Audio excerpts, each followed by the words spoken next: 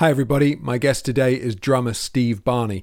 Steve has played with a host of names over the years, including Jeff Beck, Atomic Kitten, Sugar Babes, Annie Lennox, Anastasia, and more. We had a good chat about his career and who he's played with and how he got there. Here's what he had to say. Hi Steve. Good evening, Chris. How are you? We are here, and that is to be celebrated, mate. Exactly. It's great to see you, brother. Yeah, you too, man. Listen, we've got a lot to talk about.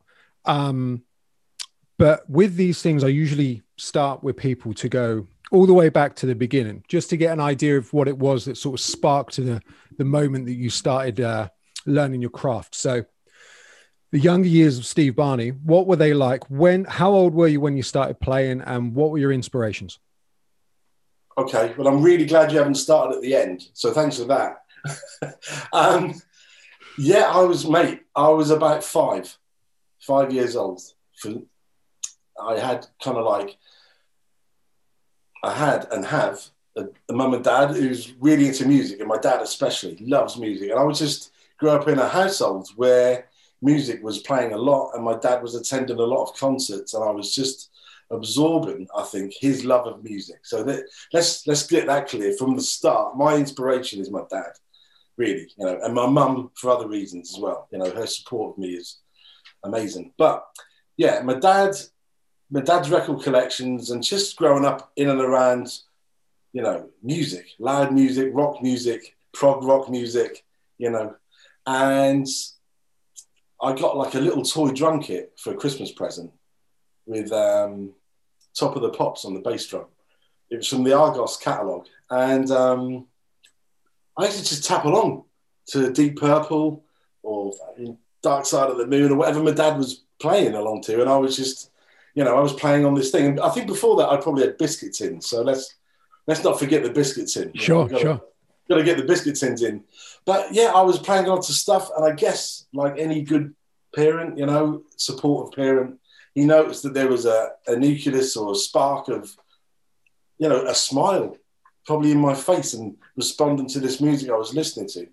And really and truly, where it really kicked off for me, and I'll always hold this particular event and night is the night it switched my mind as going, I want to be a drummer, is that my dad and my uncle Roger took me to see Genesis. Wow. In 1980. So I was 9. And, long before the days of where you can just buy tickets online and kind of, get tickets, easily, so to speak. My uncle Roger, God bless him, had to camp out on Regent Road in Great Yarmouth all night in order to get a ticket. Now, it was a hot ticket because Genesis was already a massive arena band then, but this was the Duke tour with Turn It On Again was on that right record. Yeah It was a big thing that, not only a big thing that Genesis came to Great Yarmouth on the Norfolk coast. I think that's sort of surreal in itself to me. But the fact that my uncle queued all night and got the ticket, to me, even at 9 years old, going to that gig felt like he'd got the golden ticket, almost like Charlie in the Chocolate Factory. We've got it, And just remember driving down there with my dad and my uncle and just going into the ABC Theatre and, the smell of patchouli oil on people's leather jackets and the sticky beer on the floor and just the house lights went down, man, and Genesis started. And it was just, I've got tingles talking to you about it now. It was just such a visual and emotional thing that connected with me, or me with that, rather. Just the power of the band and the precision, and especially the incredible drumming of Phil Collins and Chester Thompson, who they took out live to play. Right, of course. Phil was singing, who I'm sure you're well aware of. Yes. So that was the night, man. It was just an incredible night. And I just came away going, that's I was already drumming, but for me, that sealed the deal. Yeah. And you need those things, don't you? You need the things that help you along, because I was much the same when I first started playing, in that I didn't really have any inspirations as such. They came a little bit after I'd been playing, and you start absorbing all of these things.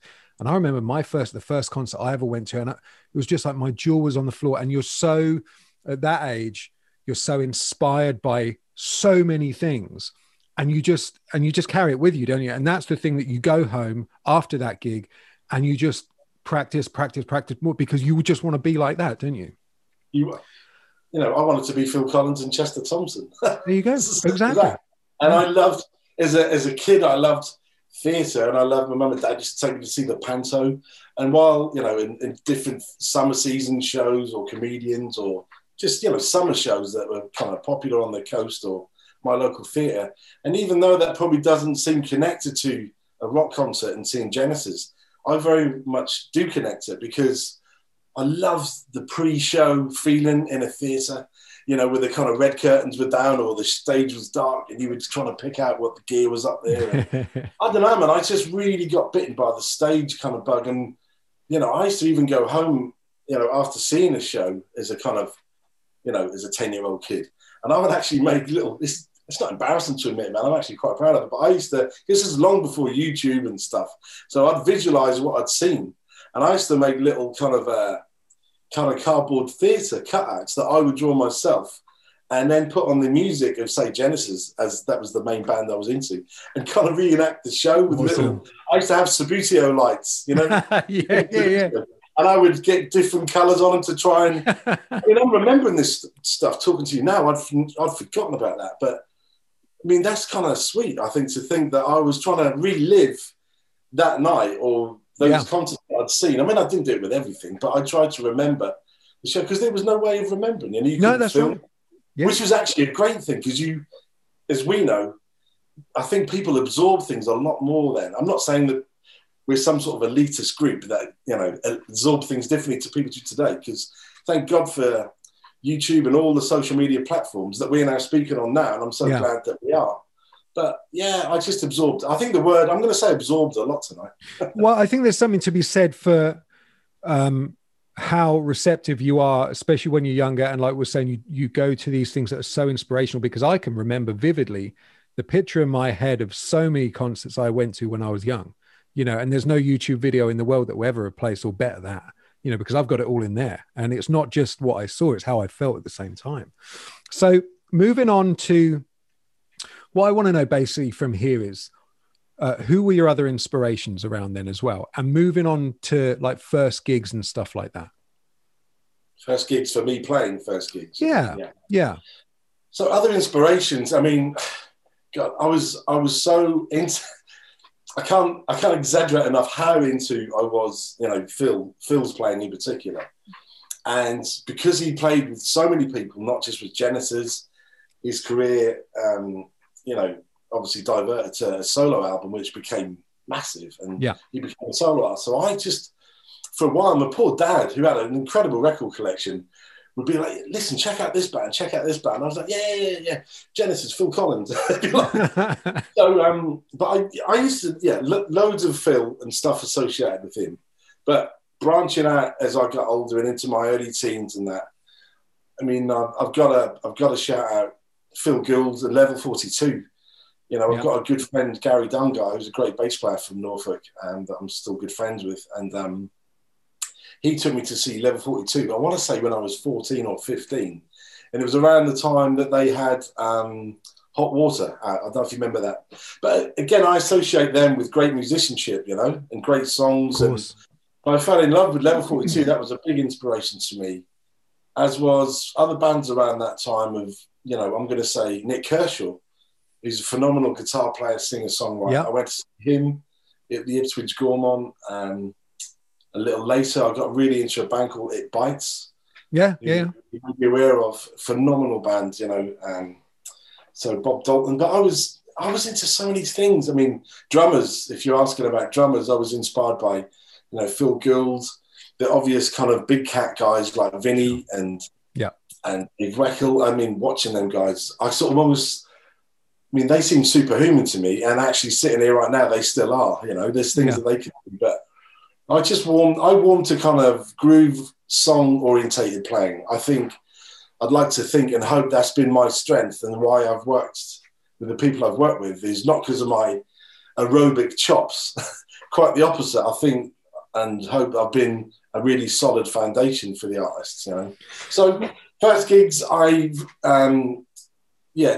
long after seeing Genesis and that, I went in for a local talent shows in Norwich.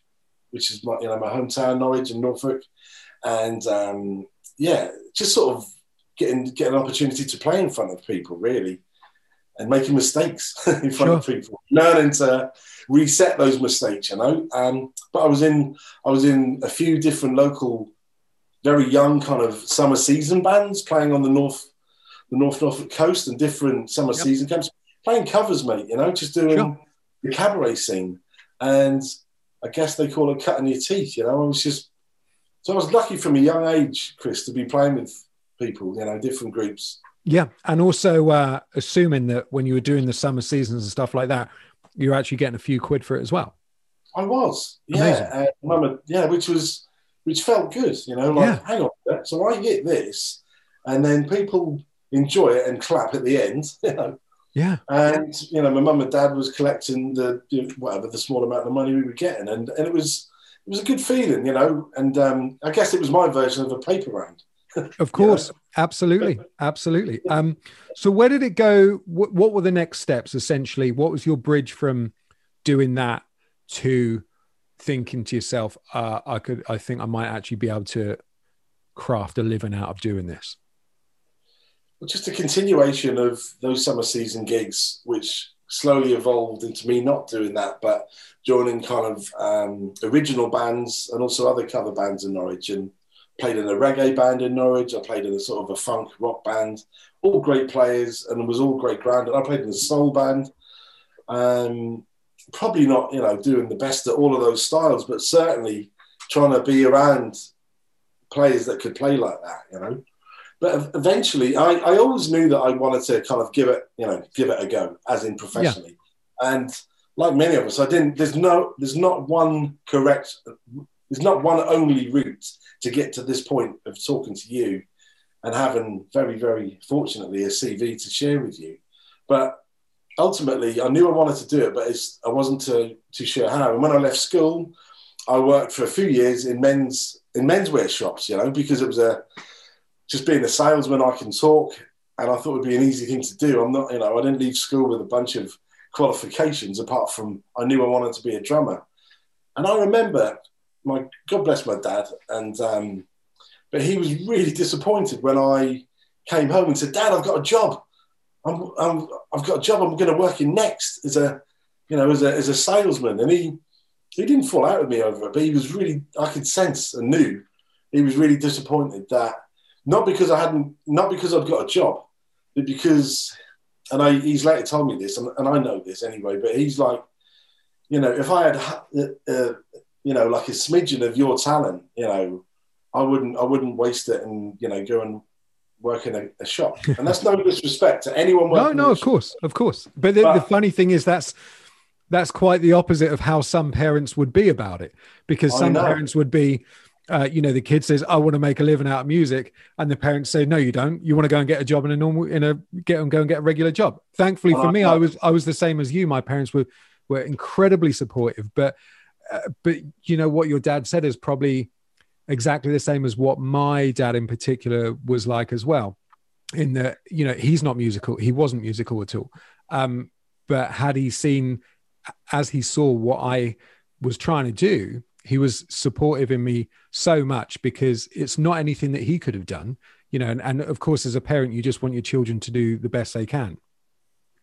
Absolutely. Amen to that, mate. And the fact that he was sort of pointing that out to me, I understood, and I think at first I was sort of disappointed that he seemed disappointed that I'd got a job. But I know, now I could thank God for his enthusiasm and reminding me of, something that I love. But yeah, so after a few years of working in clothes shops in Norwich, I knew that I didn't want to leave Norwich because I wanted to leave Norwich. I felt I needed to progress, and for me, that meant, if it meant leaving where I was born, then I was going to do that. And probably like everybody, I thought I'm going to be moving to London, But I, started looking in the Melody Maker and the NME newspapers over here, and I saw an advert for a band called Bullywag, which was a Liverpool-based rap, rock, heavy reggae crossover band of a bunch of styles and a great energy and a kind of a scoutness,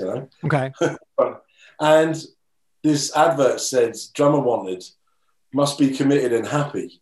Rage Against the Machine meets Funkadelic. And something about all of those words, I thought, well, I'm happy. Nice. And I'll definitely commit if I'm happy. I love Rage Against the Machine and I love Funkadelic because my mind was broadening at that time, in my early sort of 20s, into bands like the Chili Peppers, bands like Fishbone, bands like King's X, 24/7 Spies, bands like Soundgarden, bands like Pearl Jam, you know. So them saying that, and obviously bands like Rage Against the Machine. So I answered this ad, or I phoned the manager up, and he sent me an EP, a vinyl EP, which arrived a couple of days later, and I stuck it on, and it just blew me away. This band, you know, had made this 4-track EP, so much so that I rang up and said, I really want to join the band. And so, oh, by the way, the advert said record deal waiting. Okay, which I presume there's a record deal. Yeah. When I finally moved up and got the gig, I found out 2 years later that we were still waiting for the record deal. So he wasn't actually lying. It was just really cleverly worded, you know. But in short, mate, because I don't want to spend loads of time or your time on this particular part of the kind of my life, but I was lucky enough to get the gig. I joined that band. I was in that band. We did get a record deal. We got signed to Mercury Records and we made one album. Wow. But we made an album I was really proud of and I'm proud of. It's called Songs of Praise. Nice. And it was a mishmash of styles. You know, it was a nutty bunch of people, but some incredible musicianship and taught me a lot. And I'm really glad I was in that band, you know. Sure. Great players and a great time. But, beyond that, it wasn't meant to be.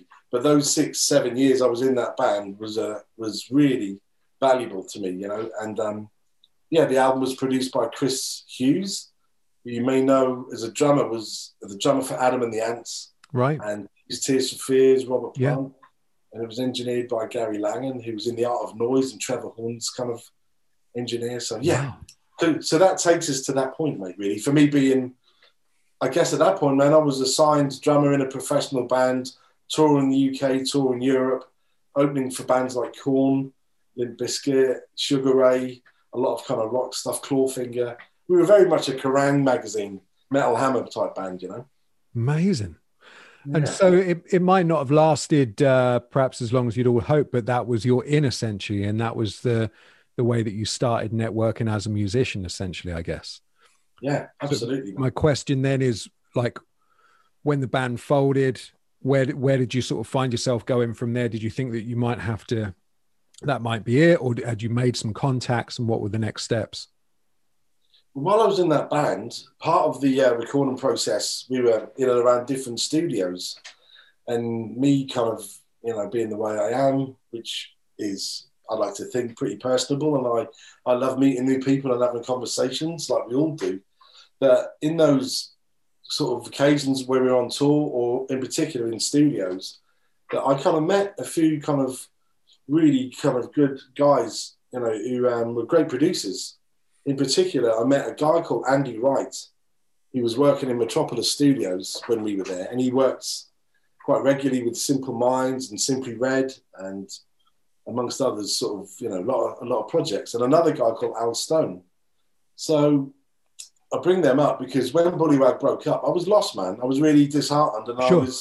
I don't mind telling you, mate, I cried when we got signed to the label, and I cried when we got dropped. Yeah. It felt like the Last Supper, and I was lost. But with the greatest respect to the band, it ended for me, now looking back, at the right time, and I just didn't know how to get to the next point. But yeah, and I ended up getting a session with Andy and Al for an artist called Riyadh, who was kind of similar to Seal. And there was a bunch of great guys playing on that session. I was definitely the odd one out because they were quite name session dudes. And I was like, Steve Barney from Norwich, right.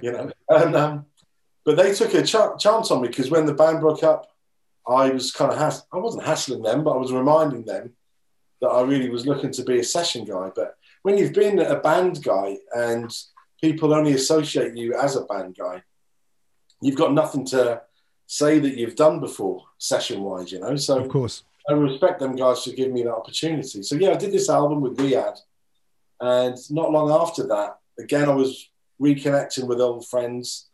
and work acquaintances, and a guy who used to manage Atomic Kitten, the girl pop group from Liverpool, which was a massively left turn from where I'd been with Bullyrag. They were number one, or were getting towards that point with this single called Whole Again, yep, which is a big pop song. And it was, I think it got to number one for about 3 or 4 weeks. I got in touch with Martin and said, listen, if you ever put in a live band together for the girls, I'd be really up for it. And he was like, great. I thought you were a rock and alternative drummer. I said, no, I am, but I am because that was the thing I was doing. Of course. And God bless him, he gave me an opportunity. And my first gig with the Atomic Kitten was Top of the Pops. No way. It was put together quite quickly. It wasn't the band that ended up going on tour with it, or we didn't have an MD at the time, but it was Stuart Kershaw, who was one of the writers of the song, on keys, who's actually a great drummer himself. Right. He plays orchestral manoeuvres in the dark. And it was 2 backing singers, a girl called Jennifer John and another lady I can't remember. A great Scouse-based band called Gordon Pemberton. Everyone calls him Pemo. And we were on Top of the Pops. It was killer. Great. And not long after that, because of the success of the song and then the album was doing well, the manager said, we're going to bring in an MD, now for the tour. And I found out that the MD, ultimately, like most MDs do, I know you're an MD and you've MD shows, people tend to work with people that they know and have a history with and a trust with, which I understand. But Martin said to this MD, and the MD's called Mike Stevens. You might be aware of his name. Yeah. And I didn't know Mike at the time, but he was brought in as MD. But Martin, the manager, said, listen, check out these Liverpool guys. And if, I'd really like them to be in the band. And Mike's like, well, I tend to use my own people. And he said, no, I appreciate that, but check these guys out. So we did. And thank God, Mike really liked us. And I got on really well with him. He's actually originally from Wisbech. Oh, really? So we kind of had this sort of Friends Norfolk thing, in common. And meeting Mike was a golden ticket for me for my career, I have to say. Not only as a friend, but he subsequently went on to put a lot of good work my way, and I'm incredibly grateful to him for that. And that was it. You were in at that point. You sort of got what you wanted, and you were on your way to being an all-round session guy as you are still now. It's quite funny what you say though about you do get these people in life though who will give you that opportunity and the chance, because for whatever reason it's quite easy. You'll get tarred with a certain brush of being, the rock guy or the this guy or the that guy. You know what I mean? But there are certain people who see it in you that you've got more strings to your bow, excuse the pun, than that. And that, they'll be the ones who are often quite pivotal in how your career can move on. And I can probably look back to probably only maybe half a dozen people, but those people were the ones that sort of I was able to progress at that point to something else. And I've always liked to challenge and to sort of prove that you're not just always in that one box that a lot of people think you are, so it's quite interesting what you're saying. So at that point, then that's when things started really picking up. I would love to sit and talk to you about every single person you've worked with, but we would probably be here until about 2:00 in the morning. So from there, give me like a best of highlights, kind of, if you can, in chronological order of the people that you then went on to work with. Okay. Thank you. Good night. So very quickly and surprisingly, mate, coming off the Atomic Kitten tour, my pal Andy Wright, who I'd done the Riyadh album with, who I guess maybe was checking me out to see what I could do on that, called me and said, "Hey Steve, how are you? What are you up to, man?" And I said, "Oh, I've just finished the tour with Atomic Kitten." "Oh, great, yeah." He said, "Funny enough, I'm now going to produce their next single, Eternal Flame." I was like, "Oh, wow, great." Presumed he might be going to ask me to play on that because of this. He said, "No," he said, "I'm just calling you because I've got an album project coming up." He said, "And I think you might be really suited for it." I presume immediately might be a new artist or someone that he's working with. And he says, I did that album 2 or 3 years ago with Jeff Beck. And I said, yeah. He said, well, I'm going to do his next record. And I was like, oh, wow, amazing. He said, "I'd really like to be the drummer on the project." And is, you know, and I know, and everyone knows, Jeff Beck is God. You know, That's it. That's there, isn't it? I also immediately went, what? You know, in the back of my mind, why are you ringing me? Not because I can't play drums. I can play drums, you know, and I know how I can play, but I associate, like we all do, Jeff with some of the greatest rock fusion drummers in general in the world. Yeah. Some of my heroes, you know, Simon Phillips, Terry Bozzio, Vinnie Colaiuta, Narada Michael Walden, Andy Gangadin. I mean, there's thousands, isn't there? Yeah. Yep. Anyway, I said yes. And so I'm trying to do this quickly. So I went down to Metropolis and I set my kit up. We got a great drum sound. I started playing on the stuff. Jeff Beck walks in. I'm already tracking the song. Jeff's like giving me great vibes through the screen. And we do the album. And it's a great, I mean, it was just amazing. And which album was this? It's called Jeff. It was released in 2003 for Sony. And I played on about 6 songs on that album. Amazing. Including one which the following year won Best Instrumental Rock Performance at the Grammys. So I was associated, or you know, with a Grammy Award-winning piece by Jeff, which was so amazing to happen. So I did that project, and yeah, for all the reasons you can imagine, it was just amazing. And also, how great is that? And that probably sums it all up about being a musician in general. And it doesn't, you know, a gig is a gig and whatever, but going from Atomic Kitten to Jeff Beck, yeah, you know, right there, that's incredible, isn't it? It is. I don't think Jeff knew I'd just done Atomic Kitten. No, well, maybe not. I mean, and that's no disrespect to Atomic Kitten. They were great at doing Atomic Kitten. Of course. Yeah, absolutely. If they're watching this, I love that tour. And that was an incredible tour. In fact, that was a really important tour for many reasons. When I connected with our mutual friend, Adam Wakeman, on that tour. Right. And I don't want to go backwards, but it was a special tour. But yeah, Jeff, as we all know, is held in a completely different, you know, well, it's just, you know, that's how diverse it is, isn't it? Going from playing with a pop group to playing with, you know, one of the greatest guitarists who's ever lived, you know, yes. But that's what it's all about. It doesn't matter that it doesn't mean that you'll play any better, any worse. You'll go in and you'll do your absolute best, whatever the gig. But that's the beauty of it, is that it can be that diverse.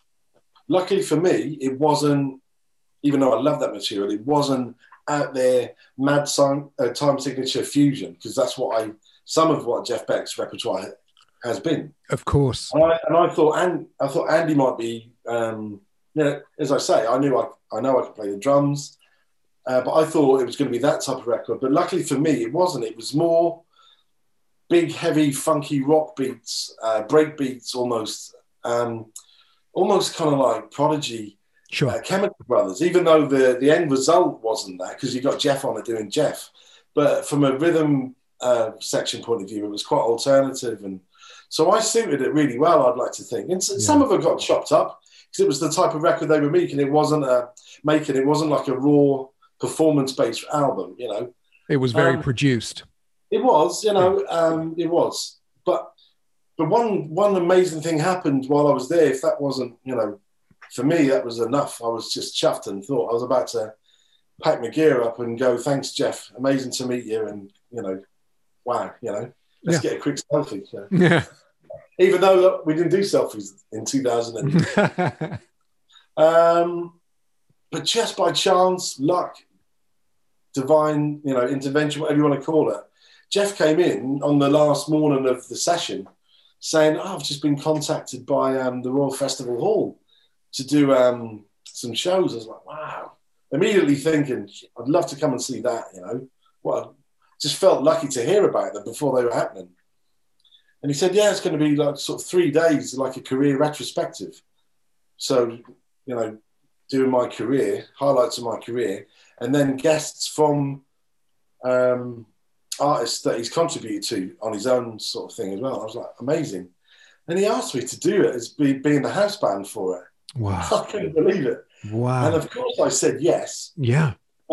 As I jumped back on the train to Liverpool with my backpack and my headphones on, thinking, what have I done? What have I done as in, what have I taken on here? You know? Yeah. But I'm going to fast forward because I can get really into detail about things, and I don't mean to, mate. It's just because I'm... No, it's fine. I'm loving it. I don't want to like ruin everyone's time. You know? No, it's fine. the fast forwarded version of this is that I did it. Right? And how was it? And I was super proud of being involved in it. I did the best job I could, and I loved it. And it was 3 nights. It was in September of 2002, and we played the Royal Festival Hall. Beautiful kind of 3 nights with Jeff. Just Jeff being Jeff and incredible. Was it a different set each night? There was a nucleus of the same songs with guests each night that changed. Wow. I mean, one thing that happened which took the weight off the Mad Fusion stuff, which I'll be honest, I had got a bit paranoid and freaked out at one point before I'd gone down to start rehearsals thinking I couldn't do it, was Terry Bozzio, the great Terry Bozzio, was brought in to take he wasn't brought in to take the weight off my shoulders, but by him coming in, it did do that. And I'd say that in the sense that the Guitar Shop Trio, which I don't know if you know the Guitar Shop album, one of my favourite Jeff records. Of course. That 3-piece reformed for those shows. Amazing. So that was a lot of the Mad Fusion stuff. Yeah. So Jeff careers goes from the 60s, as we know, to now. And, so I was kind of doing a lot of the early stuff, the 60s and 70s period, you know. And me and Terry played on several things together, which was just a joy for me. Wow. I'd like to think through my and Terry's ears, we didn't tread on each other's toes, and I just laid it down in the best heavy way I could. Did you do Lead Boots? We didn't. Did you do Hi Ho Silver Lining? We did. And you know what? Through all the rehearsals and all the production rehearsals, he never sang it once. I don't want to be disrespectful in public to Jeff Beck, but I think we all know, and I think he's been publicly honest about it. Let's face it, the musos and the true Jeff Beck fans don't associate. It's so funny. No, it's hilarious, you know. I know. All the way through those rehearsals and production rehearsals, we just played it instrumentally, and maybe one of the band musicians sang it because he wouldn't sing. Yeah. So the only 3 times he sang it was when we did the shows, and it was like the first night, especially, was like, there it is him, it's the voice, you know. But no, it's so funny when you look at Apple Music and you look at Jeff Beck. You know, like the first song that comes up, the most popular song is "Hi Ho Silver Lining," and you think you show that to any muso, they're going to tell you where to go with it. You know what I mean? You touched upon that great song there, "Lead Boots," which we didn't do, but we did songs from that period. So we did "Scatterbrain." Oh wow! We did "The Pump." We did "Blue Wind." You know, off that same. What's that album called? Wired. Yeah, it must have been an absolute dream though to do all that, man. And it was a joy. And check this out: we had the guests, mate. Roger Waters, Pink Floyd. Oh wow! So we got to play with Roger Waters. Me and Terry were playing together with Roger, doing this epic piece called "What God Wants," which is in several parts. And Jeff played on it, and that was a joy. And Roger was great. We did John McLaughlin. I can't believe I shared the stage with John McLaughlin, you know. And the White Stripes did it. Wow. A great singer from the States called Jimmy Hall did it. Arif, I can't remember his surname, Dervish, played tabla. He did it. Imogen Heap, who was less known then, but Jeff loved Imogen, and she came in and sang. And I want to got Paul Rogers from Free, Bad Company. It was, and I can't fast forward through this because it was too special just for me to not give it a little bit of excitement with your viewers, you know. But it was amazing, and I was so proud of myself for doing it. And I'll be honest, I didn't work with him again, and that's fine. I don't say that in the sense that he never called me back, which of course he didn't. But it was perfect, and I've got the memory of doing it, and I know he was happy with what I did. Of course, yeah. But that's life, isn't it? You know, it is life, mate. I'm so proud that I can associate myself with that, and it helped me no end with the next artists. You know. So who were the next? Sorry, go on. I was just going to share one little thing that it's not a disappointment. It's a selfishness, really. Okay. Coming out of a gig that I always hoped, and from what I gather is that the whole thing was recorded. You know, there was a kind of a big kind of truck outside recording every night. You know. And I'll be honest with you, because I'm so proud of how I played and what happened that in those 3 days, I always hoped, and still to this day hope it would be released, you know, because they were all recorded onto a 48 track kind of, you know, desk, you know. So I really hope that stuff sees the light of day. Wow. So it is out there. It is there somewhere. Well, it's on tape somewhere, but Jeff is incredibly,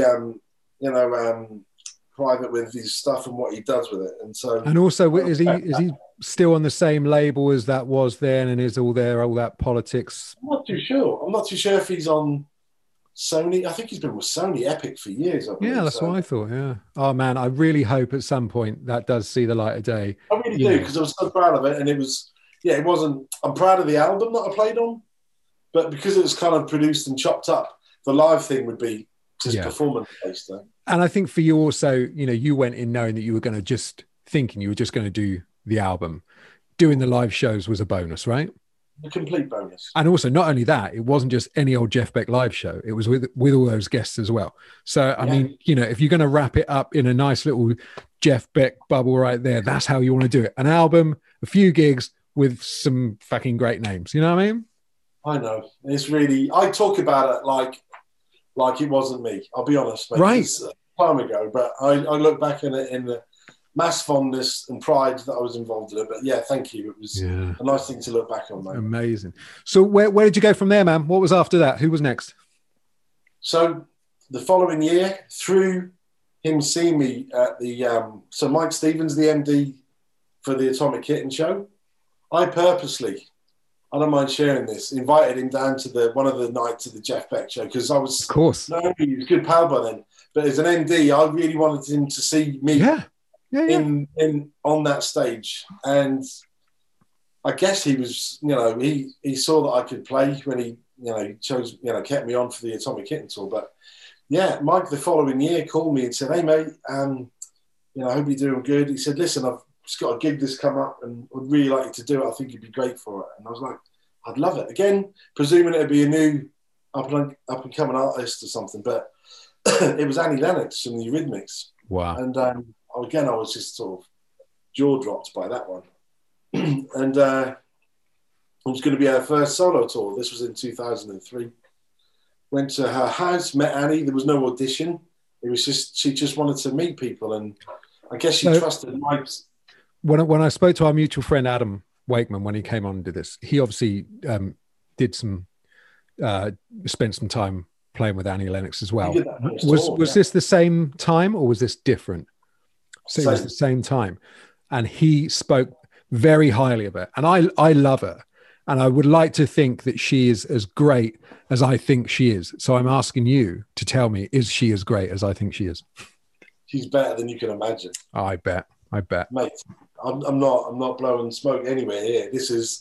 She ticks every box for me, for everything that I love in music, you know, emotion, lyrical content, you know, soul. It's got so much soul. Do you know what I mean? There's there's a darkness there. There's a beauty there with the lyrics.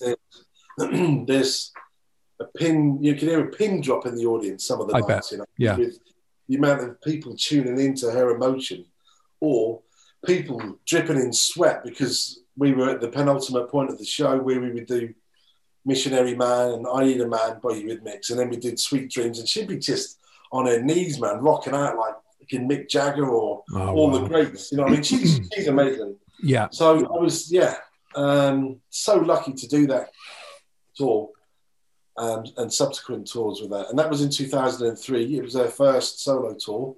So it's quite a big deal then, her, you know, being her first solo tour, you know, away from the Eurythmics and stuff like that. I mean, that's a special gig in itself, isn't it? Very special. And she had done shows before.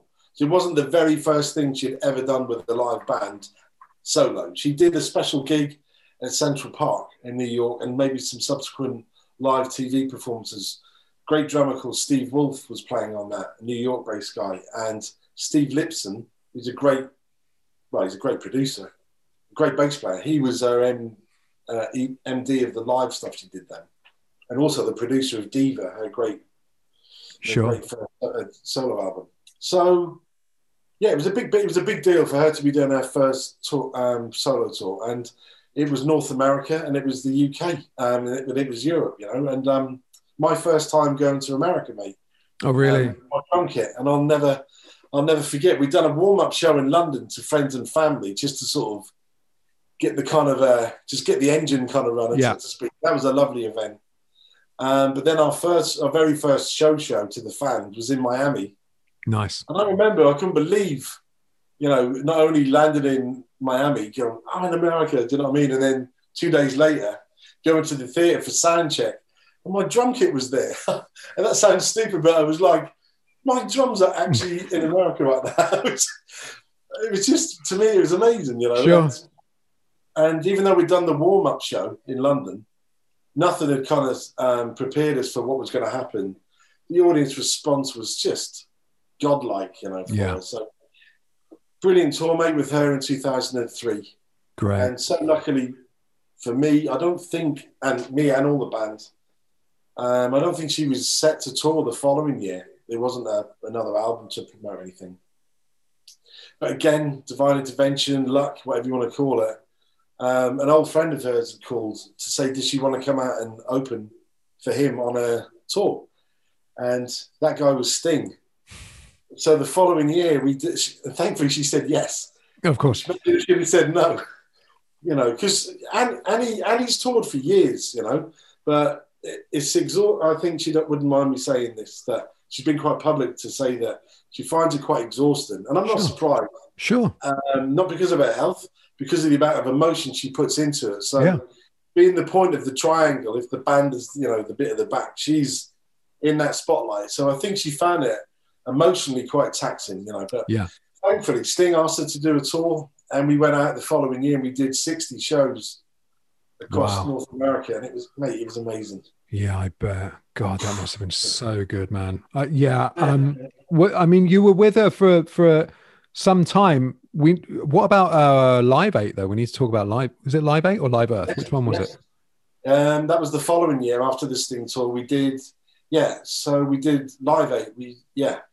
And we just did 3 songs. She did one on the piano. She sang Why, which kind of floored everyone. Yeah, I remember. Song. Yeah, I remember seeing it. And then we stumbled on the band. You know, like Morecambe and Wise through the curtain. And blew it, no. And we did Killer Song of hers called Little Bird of Diva. And we did, of course, we did Sweet Dreams. Yeah. Amazing, mate. And it's the biggest show I've done in my career, mate. You know, 200,000 people in front of me. Yeah.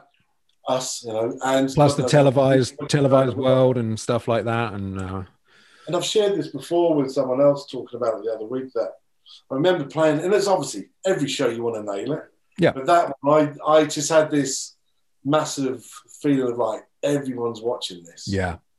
You know, everyone's watching her. You've got to nail it. And I always get nervous, man. Or I've got that pre-show adrenaline mixture of nerves. Get me on the kit. You know, the 6 bucket. I'm a mixture. But I remember, you know, we start, and Little Bird is such a great song to play. It's got no track. It's got no kind of loops or anything. It's free.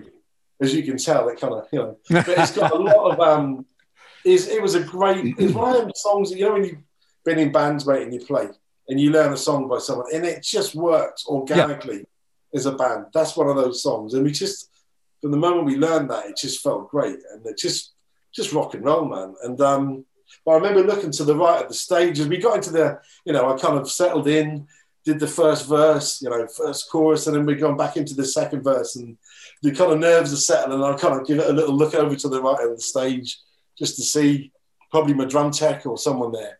And I see Paul McCartney, I see Madonna, I see Bob Geldof, I see George Michael, I see Brad Pitt, and I'm thinking, man, this is it. You know, it's kind of, this is a special one. So we did Live 8.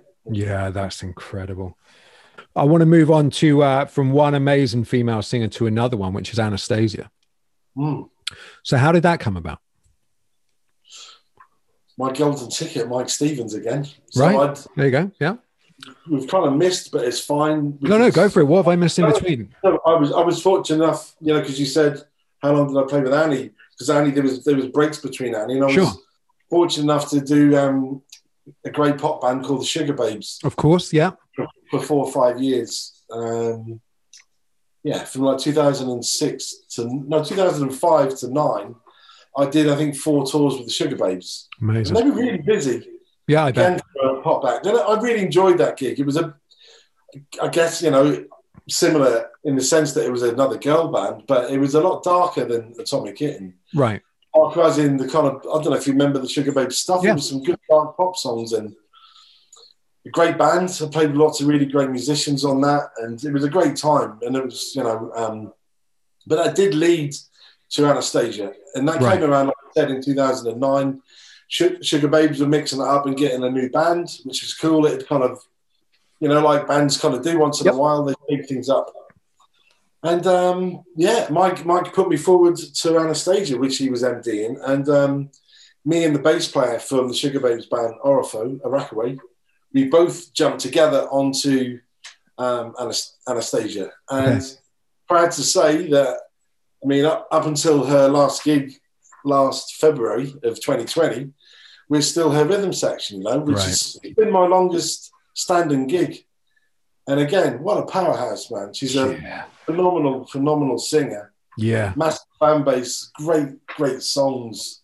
Again, I've been so lucky to tour extensively with her most years. 2009 was a big one. We did Europe and Russia. And then the following year, we did a bunch of festivals, including, a bunch of summer festivals around Europe. Did the Montreux Jazz Festival. Nice. It was super cool to do. And I want to say either 2012, we were due to do, she brought out an album called It's a Man's World with a bunch of rock covers by male singers. Yeah. She purposely chose these songs, because she can kill a rock song. Of course. Yeah. We got to do that. And just before we were due to go out, I say just before, as in like maybe 2 months before, she got the tragically sad news that she'd got breast cancer for the second time. Yeah. So understandably, everything was shelved while she got her health together. And so happy to share, like everyone knows now, that she got through that and she's cancer free, mate. Yeah. But again, I don't take it for granted just because I've done previous tours with her that I would get more stuff. But since she came back from her cancer success, being free of cancer, that I've been touring with her since 2014, right up until just last year. We were in New Zealand, January 2020, before this whole pandemic kicked off. So I want to finish. I'm going to brave it here from a guitarist talking to a drummer. We're going to talk about gear, okay? Because I saw that you and there's kind of a tenuous link here because I kind of used to know the guys, still know the guys. Kind of, you use Natel drums, don't you? I do. Very proudly. Yeah. I assume you know George Frederick. Is that why you started using him? Yeah. I know George very well. We were speaking today, actually. Yeah. Oh, were you? I haven't spoken to him in quite a few years, but yeah, from my days with Marshall and stuff like that, when I used to do the stuff for those guys, that's when I first met George. And yeah, it's nice to see who else. Oh, it was Simon Merry when he was on here. Simon Merry played Natal. Julian Chambers plays Natal. Jamie Morrison from Stereophonics plays Natal. They're looking after you guys then. That's good. They really are, mate. They're great drums. They sound amazing. I've been with them since 2016. Right. In fact, one of the first tours I took him out on was a tour with Anastasia in 2016. And subsequently, the following year, I was lucky enough to, which is quite a nice full circle, going back to one of the early things we spoke about. But I was lucky enough to do a European tour with Mike and the Mechanics. Amazing. So with Mike Rutherford from Genesis. So yeah. You and your kind of viewers can imagine, for me, is that kid from all those years ago as a 9-year-old kid watching Genesis to sharing the stage and a tour bus with Mike Rutherford. That's so good, man. That's so good when that sort of stuff happens and you go from being the fanboy to like and then you're on the professional side of the fence. Yet you're still fanboy, by the way. Exactly, and that's what I was going to say. No matter how professional you try and be, because I've been in that position a couple of times with some absolute heroes of mine, and you just stood there thinking, can't quite believe this is happening. You know what I mean? That you're sharing a stage with these people that even, you saw when you were a kid and you think, gonna, obviously gonna remain professional, but inside you're just a screaming fanboy. I don't mind sharing with you and any mechanics fans that might see this. Oh, or Mike, he knew it, because it took me a couple of weeks, even with all the people I've been so lucky to play with. That took me a while to settle into that one. I think just because of that connection to me is that 9-year-old me, Yeah. who's still in me. Yeah. I might look like I've eaten that 9-year-old kid now. Yeah. But, being on stage with Mike, it took me a while, I think, just to get over it. I was comfortable with the drumming, but it did take me a while to settle in. But what really made me happy is because he's got a drummer of 25 years, Gary Wallace. He's very much his drummer. Yeah. Great drummer. You probably know Gary, I don't think I do, but I know the name. I was really lucky, and it meant the world to me that the following year, or maybe it was the year after, there was a slight overlap of another tour that Gary was doing, and they asked me back to finish the tour. So that actually meant the world to me. It was one thing to do a tour, but to get asked back, especially from someone like Mike Rutherford, meant the world to me. And I really enjoyed those kind of 8 shows I did the following year or whatever. So, yeah. Steve Barney, thank you ever so much, mate. Thank you. Thanks so much, Chris. Cheers, mate.